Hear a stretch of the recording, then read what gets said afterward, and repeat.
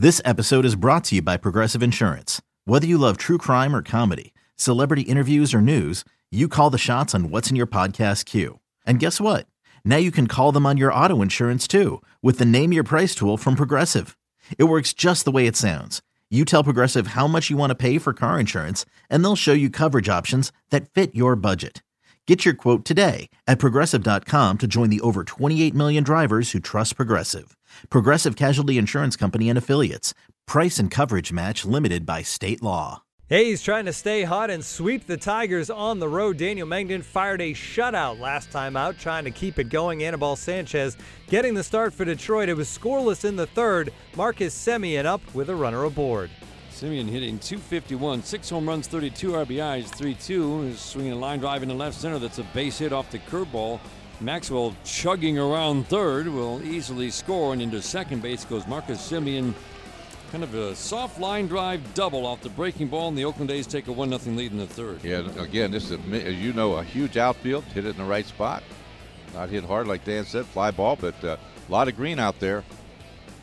The 2-2 is strike on the outside corner. Fastball froze him. Navarro strikes out to start the fourth. The pitch. Swing and a miss. Curveball in the dirt. And he couldn't find it. Second strikeout for Mengden. The 3-1. Swinging a fly ball. Left field. Deep trouble. And gone. A home run. Two big runs for the Oakland A's. Marcus Semien, number 7, is a 2-run shot to make it 3-0. Here in the 7th. I tell you, it's not how far they go, but how fast they go out. That went out very quickly over the Tiger bullpen. Was a pitch in his happy zone, did not miss it. The 2-0. Line drive to right, a base hit. We're going to have a 1-run game. Navarro in, Matuk in. It's a 3-2 game here in the bottom of the 9th. 2-run single for Romine. Yep, just as we talked about, he'll give you a good at bat. That ball was down in his buggy whip area. He did not miss it. We've seen that many, many times from Andrew Romine. That was a heck of a swing on the ball down where he likes it. Didn't miss it. Bob Melvin pops out of the dugout. He's going to Liam Hendricks. Iglesias due up. Presley to follow. Tigers are within 1 here in the bottom of the 9th. Presley waiting on a 2-2. On the way. Swing and a miss. He got him on strikes. Fastball had a lot of the plate. Fastball by him. Tigers make it close in the 9th with 2, but cannot get that tying run home. The Tigers dropped to 62-90 on the season, and manager Brad Ausmus spoke after the game. Overall, the pitching was good. You know, Sanchi was outstanding again for a second start in a row.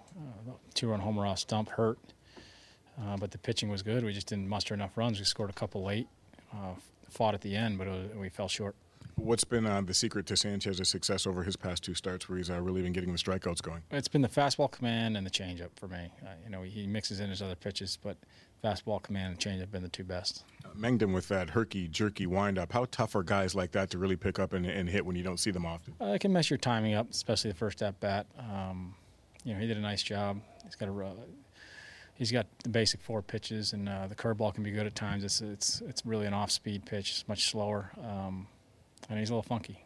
When you got into your pen in the later innings, Reininger had a 1-2-3 inning. What has he showed you in the brief sample size that you've seen from him? Well, he's been getting better. You know, he looked a little wide-eyed when he first arrived. He seems to be getting more comfortable, and he's pitching better. How long does it take for that wide-eyedness to disappear in a guy? Varies from guy to guy. Sometimes it never disappears.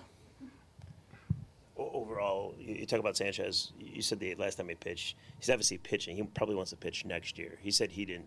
At least he wouldn't tell us if he did. But could you see him coming back here, you think? I don't know. That's a discussion for another day. But I'd be shocked if he didn't pitch again somewhere. You know, I think he's showing he's got a little bit left in the tank. So, and he's getting strikeouts to boot. It's pretty amazing considering what he's been through, right? I mean, there was times, maybe not you, but many people wrote that guy off, not once, not twice, but maybe 3 or 4 times. Yeah. I mean, there was a shaky, you know, end of last season, beginning of this season was a little shaky, and he's rebounded nicely for the most part since he went down, since he chose to go down to AAA and begin the starting process again. What was it about that, Brad? Do you think it maybe rekindled a hunger in him or something, or is there anything else you can point to that he had success from that point? I think it refocused him, and I think it allowed him to get back into the routine that he's been used to.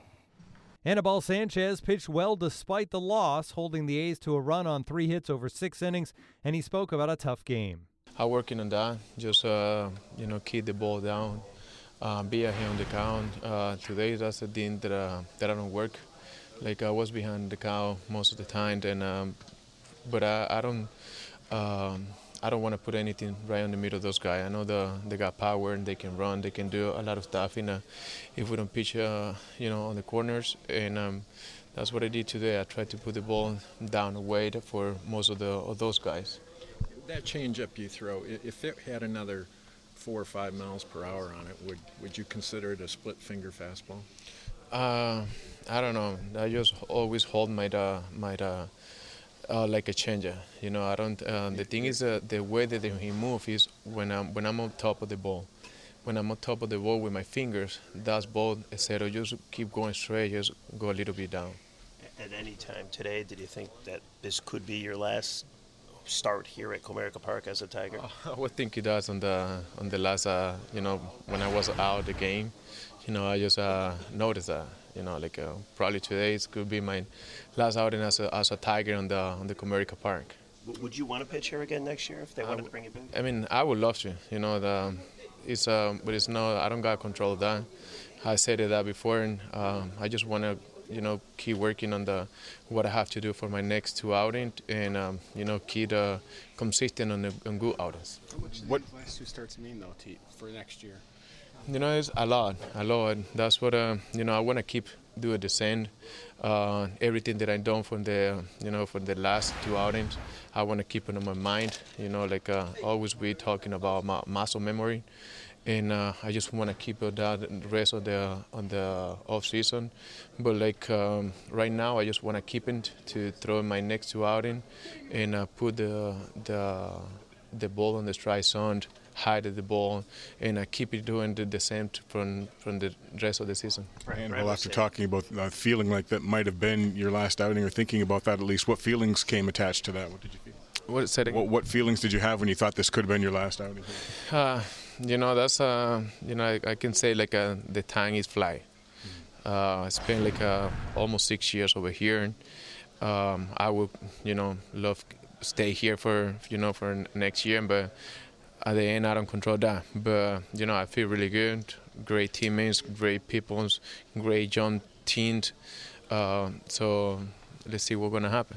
Brad was saying when you made the decision to go down to the minors to kind of figure stuff out, that most players would probably do it because you got pride and you want to figure some stuff out. How easy of a decision was that for you? And now I guess how glad are you that you did it?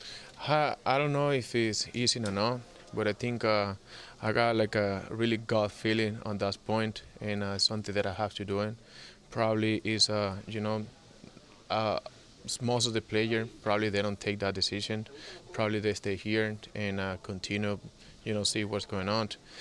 For me, I think I take it like another opportunity to be fresh and back to where we start, and made it again.